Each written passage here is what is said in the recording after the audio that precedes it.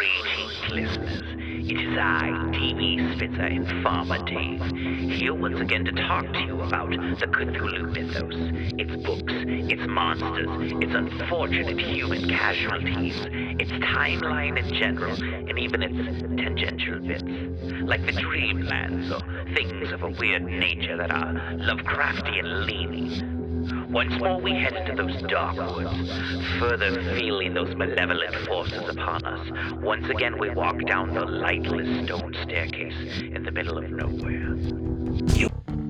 Hey everyone, it's me, DB. Just reminding you, we have t-shirts in the shop. Just go to pgttcm.com, check out all of our cool t-shirts, and stickers. Heck, we even got some shower curtains in there. Keep clean, look cool, have cool stickers to put on stuff. Recording by Zachary Brewstergeist, Greenbelt, Maryland. Astounding Stories 6, June 1930. Brigands of the Moon by Ray Cummings, chapters 36 through 39. Chapter 36, The Battle in the Crater. Grantline led us. We held about level.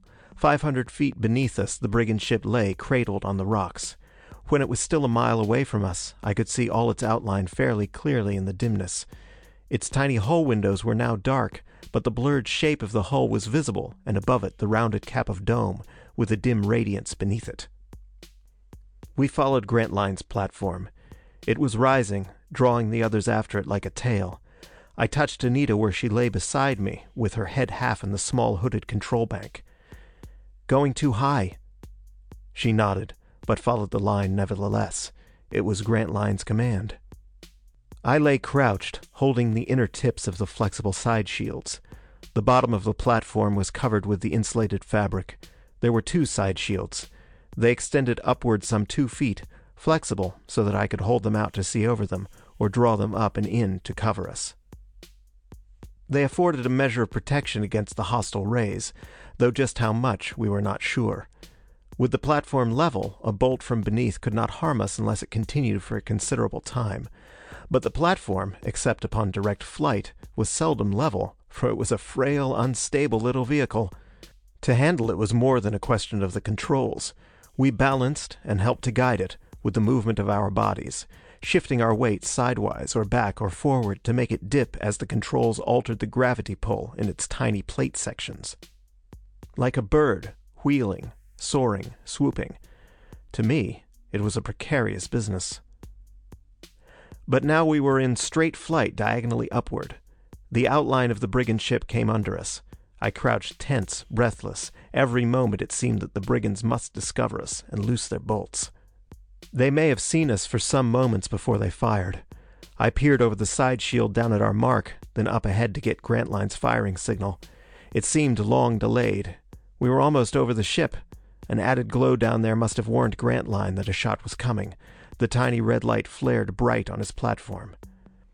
I hissed on our Benson curve light radiance. We had been dark, but a soft glow now enveloped us. Its sheen went down to the ship to reveal us. But its curving path showed us falsely placed. I saw the little line of platforms ahead of us seem to move suddenly sidewise. It was everyone for himself now. None of us could tell where the other platforms actually were placed or headed. Anita swooped us sharply down to avoid a possible collision. "Greg?" "Yes, I'm aiming." I was making ready to drop the little explosive globe bomb. Our searchlight ray at the camp, answering Grantline's signal, shot down and bathed the ship in a white glare, revealing it for our aim. Simultaneously, the brigand bolts came up at us. I held my bomb out over the shield, calculating the angle to throw it down. The brigand rays flashed around me. They were horribly close. Miko had understood our sudden visible shift and aimed, not where we appeared to be, but where we had been a moment before. I dropped my bomb hastily at the glowing white ship. The touch of a hostile ray would have exploded it in my hand. I could see its blue sizzling fuse as it fell. I saw the others also dropping from our nearby platforms. The explosions from them merged in a confusion of the white glare and a cloud of black light mist as the brigands out on the rocks used their occulting darkness bombs. We swept past in a blur of leaping, hostile beams. Silent battle of lights! Darkness bombs down at the ship struggling to bar our camp search ray. The Benson radiance rays from our passing platforms curving down to mingle with the confusion. The electronic rays sending up their bolts. Our platforms dropped some 10 dynamitrine bombs in that first passage over the ship. As we sped by, I dimmed the Benson's radiance. I peered. We had not hit the ship. Or if we had, the damage was inconclusive. But on the rocks I could see a pile of ore carts scattered, broken wreckage in which the litter of 2 or 3 projectors seemed strewn. And the gruesome deflated forms of several helmeted figures. Others seemed to be running, scattering, hiding in the rocks and pit holes. 20 brigands at least were outside the ship. Some were running over toward the base of our camp ledge. The darkness bombs were spreading like a curtain over the valley floor, but it seemed that some of the figures were dragging their projectors away. We sailed off toward the opposite crater rim. I remember passing over the broken wreckage of Grantline's little spaceship, the Comet. Miko's bolts momentarily had vanished. We had hit some of his outside projectors. The others were abandoned or being dragged to safer positions. After a mile, we wheeled and went back. I suddenly realized that only 4 platforms were in the reformed line ahead of us. One was missing. I saw it now, wavering down close over the ship. A bolt leaped up diagonally from a distant angle on the rocks and caught the disabled platform. It fell whirling, glowing red, disappeared into the blur of darkness like a bit of heated metal plunged into water. 1 out of 6 of our platforms already lost. 3 men of our little force gone. But Grantline led us desperately back. Anita caught his signal to break our line. The 5 platforms scattered, dipping and wheeling like frightened birds, blurring shapes, shifting unnaturally in flight as the Benson curve angles were altered.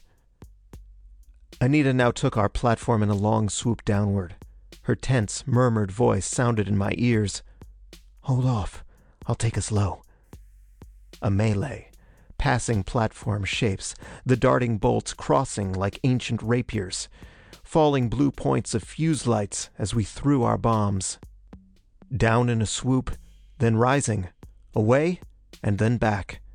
This silent warfare of lights. It seemed that around me must be bursting a pandemonium of sound, yet I heard nothing.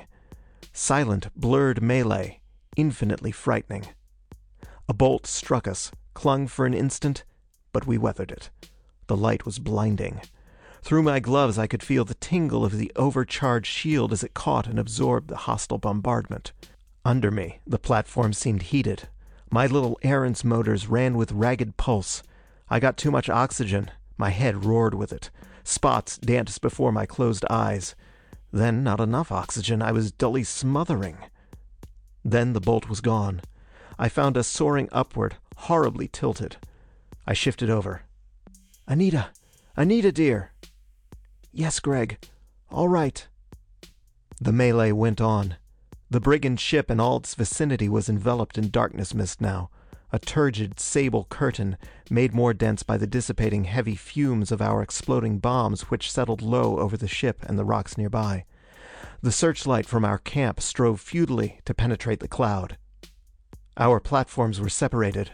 One went by high over us. I saw another dart close beneath my shield.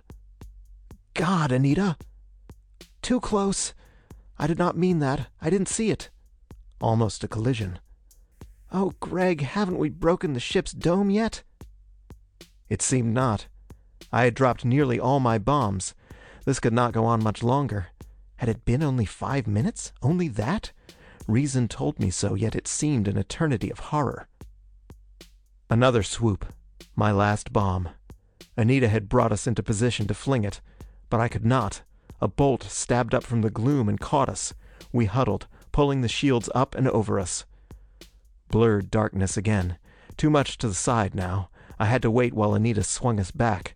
Then we seemed too high. We swooped, but not too low. Down in the darkness mist we would immediately have lost direction and crashed. I waited with my last bomb. The other platforms were occasionally dropping them. I had been too hasty, too prodigal. Had we broken the ship's dome with a direct hit? It seemed not. The brigands were occasionally sending up catapulted light flares. They came from positions on the rocks outside the ship.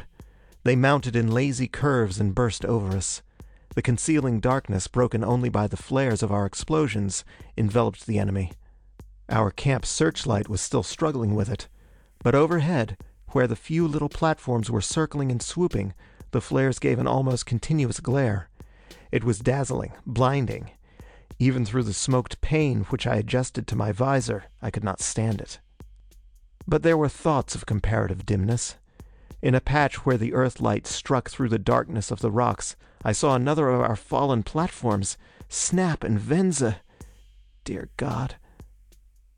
It was not they, but 3 figures of our men. 1 was dead, 2 had survived the fall.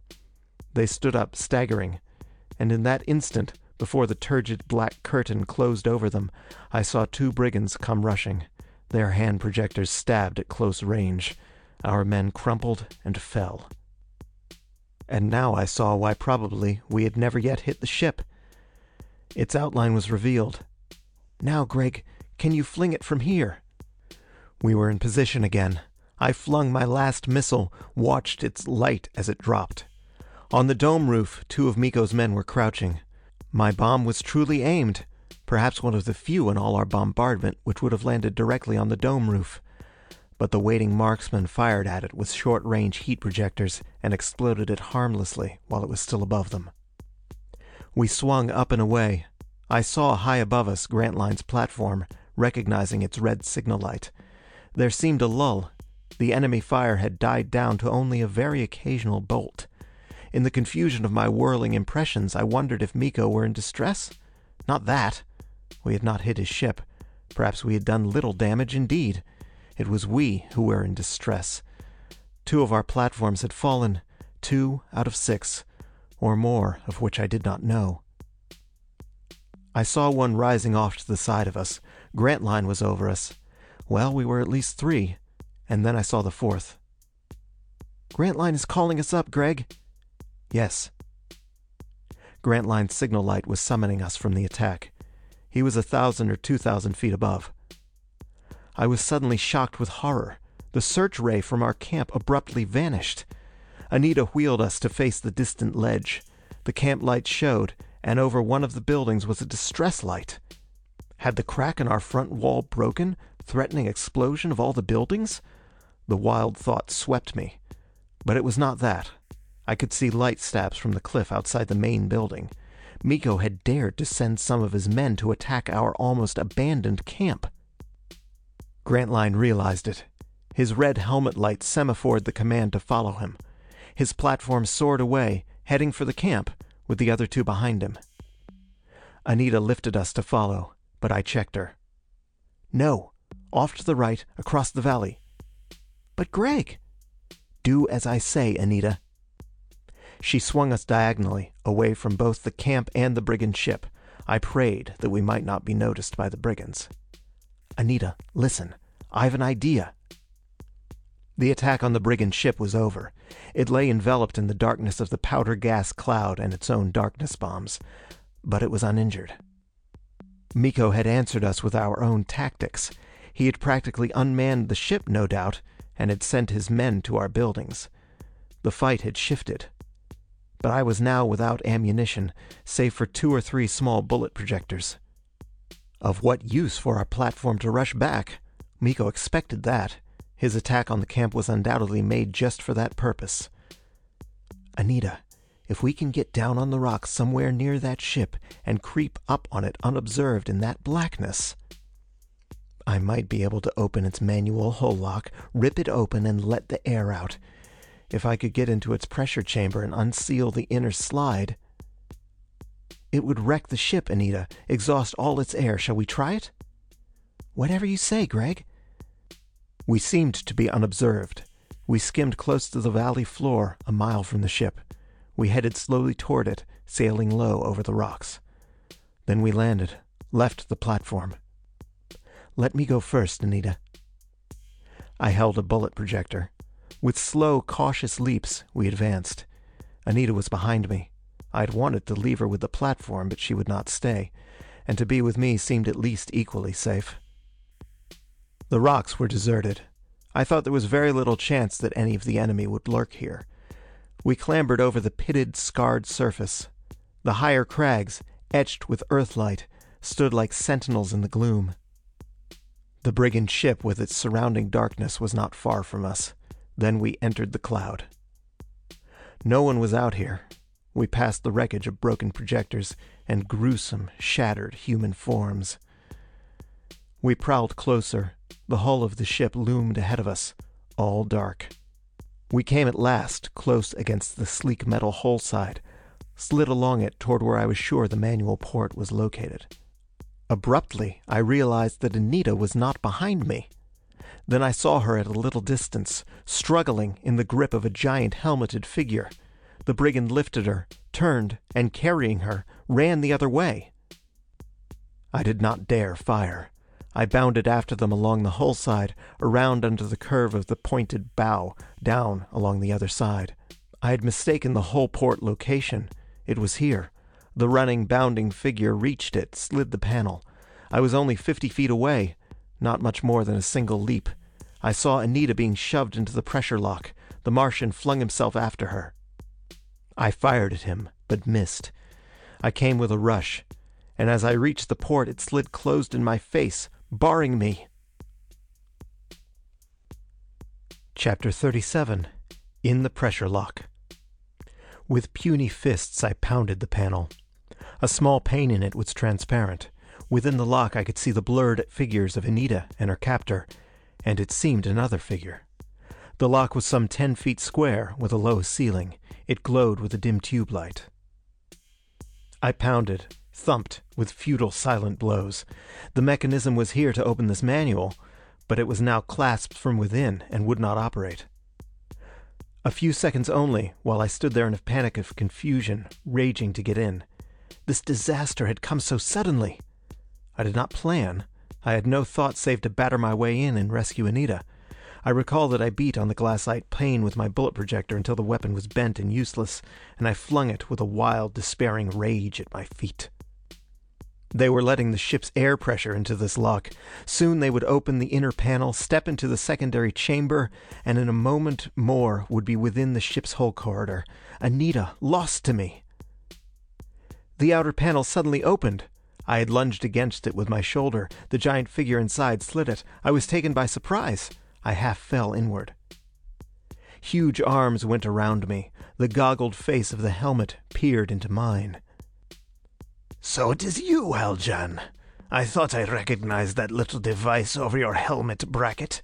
And there is my little Anita, come back to me again." Miko. This was he. His great bloated arms encircling me, bending me backward, holding me almost helpless. I saw over his shoulder that Anita was clutched in the grip of another helmeted figure. No giant, but tall for an Earthman, almost as tall as myself. Then the tube light in the room illumined the visor. I saw the face, recognized it. Moa! I gasped. "So, I've got you, Miko." "Got me. You're a fool to the last, Greg Haljan. A fool to the last. But you were always a fool." I could scarcely move in his grip. My arms were pinned. As he slowly bent me backward, I wound my legs around one of his. It was as unyielding as a steel pillar.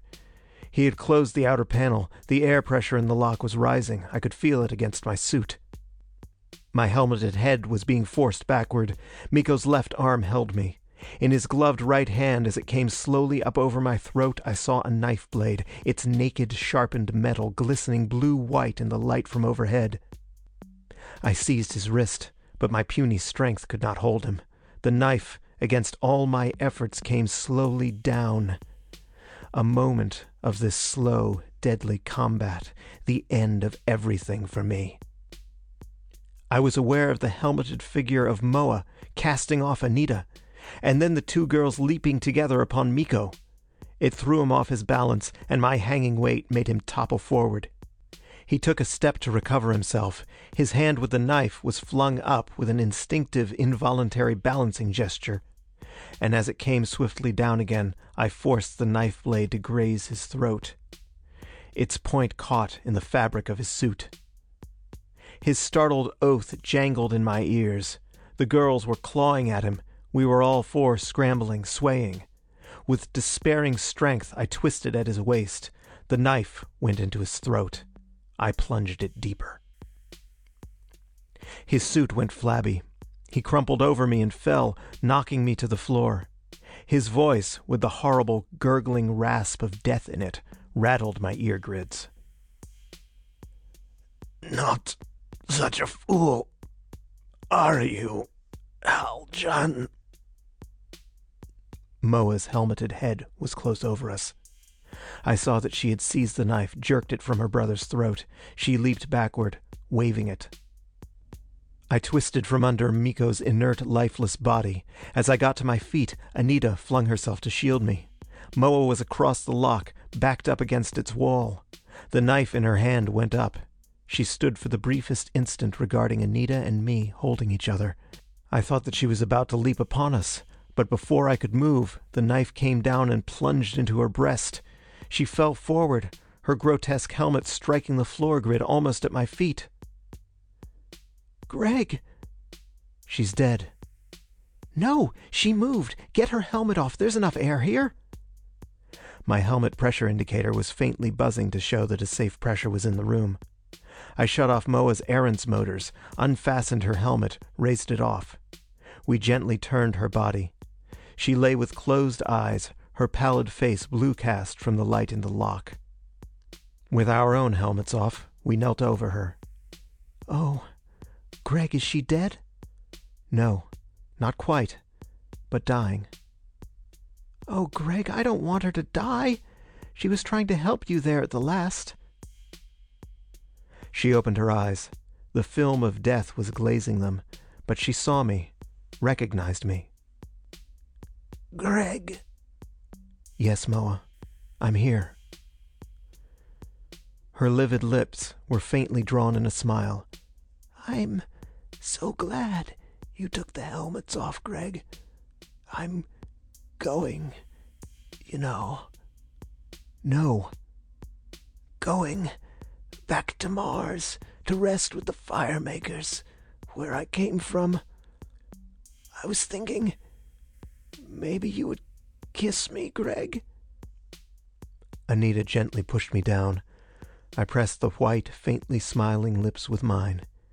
She sighed, and it ended with a rattle in her throat. Thank you, Greg. Closer. I can't talk so loudly. One of her gloved hands struggled to touch me, but she had no strength and it fell back. Her words were the faintest of whispers. There was no use living without your love. But I want you to see now that a Martian girl can die with a smile. Her eyelids fluttered down.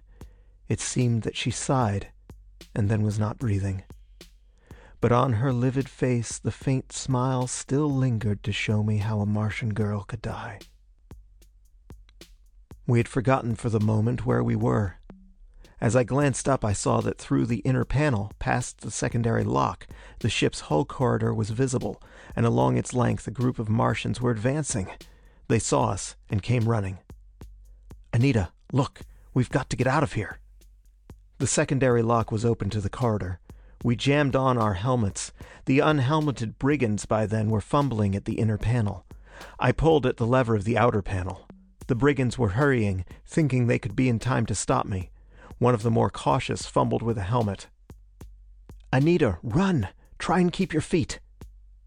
I slid the outer panel and pushed at Anita. Simultaneously, the brigands opened the inner port. The air came with a tempestuous rush. A blast through the inner port, through the little pressure lock, a wild rush out to the airless moon, all the air in the ship madly rushing to escape. Like feathers we were blown with it. I recall an impression of the hurtling brigand figures and swift-flying rocks under me. A silent crash as I struck. Then soundless, empty blackness. Chapter 38. Triumph. Is he conscious? We'd better take him back, get his helmet off. It's over. We can get back now. Venza, dear, we've won. It's over. He hears us. Greg! He hears us. He's all right. I opened my eyes. I lay on the rocks. Over my helmet, other helmets were peering, and faint, familiar voices mingled with the roaring in my ears. Back to the camp and get his helmet off. Are his motors smooth? Keep them right, Snap. He must have good air. I seemed unhurt. But Anita... She was here. Greg, dear one! Anita, safe. All four of us here on the earth-lit rocks close outside the brigand ship. Anita. She held me, lifted me. I was uninjured. I could stand. I staggered up and stood swaying. The brigand ship 100 feet away loomed dark and silent, a lifeless bulk already empty of air, drained in that mad blast outward. Like the wreck of the Planetara, a dead, pulseless hulk already. We four stood together, triumphant. The battle was over. The brigands were worsted, almost the last man of them dead or dying. No more than 10 or 15 had been available for that final assault upon the camp buildings. Miko's last strategy. I think perhaps he had intended, with his few remaining men, to take the ship and make away, deserting his fellows. All on the ship, caught unhelmeted by the explosion, were dead long since. I stood listening to Snap's triumphant account. It had not been difficult for the flying platforms to hunt down the attacking brigands on the open rocks. We had only lost one more platform. Human hearts beat sometimes with very selfish emotions. It was a triumphant ending for us, and we hardly gave a thought that half of Grantline's little group had perished. We huddled on Snap's platform. It rose, lurching drunkenly, barely carrying us. And as we headed for the Grantline buildings, where still the rift in the wall had not quite broken, there came the final triumph. Miko had been aware of it, and knew he had lost. Grantline's searchlight leaped upward, swept the sky, caught its sought-for object, a huge silver cylinder, bathed brightly in the white searchbeam glare. The police ship from Earth. Chapter 39. My Exit. My narrative lies now in this permanently recorded form before you, and I prepare my exit bow with the humble hope that I may have given you pleasure. If so, I do beg you to tell me of it. There are some who have already flashed their approval of my discs. I thank them most earnestly and gratefully. My errors of recording unquestionably are many, and for them I ask your indulgence. There have been, I can readily see, errors of omission. I have not mentioned, for instance, the final rescue of the Planetara's marooned passengers on the asteroid. You will bear with me, since the disk space has its technical limitations, that such omissions have been unavoidable.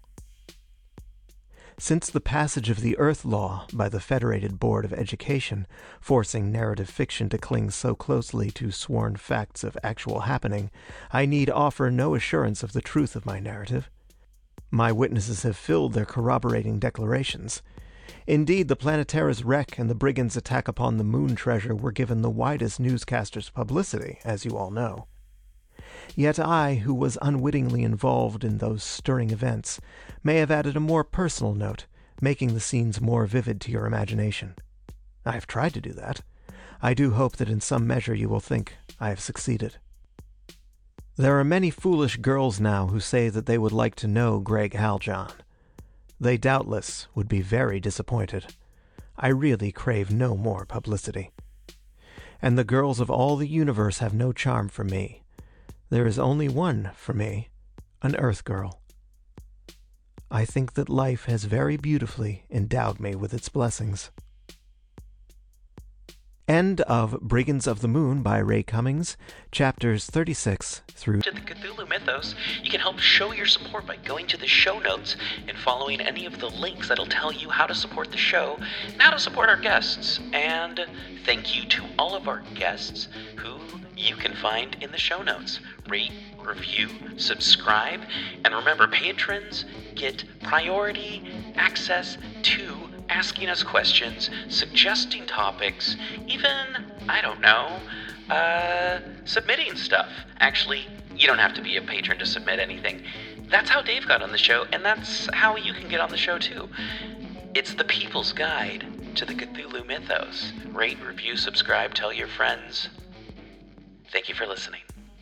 Back to the show.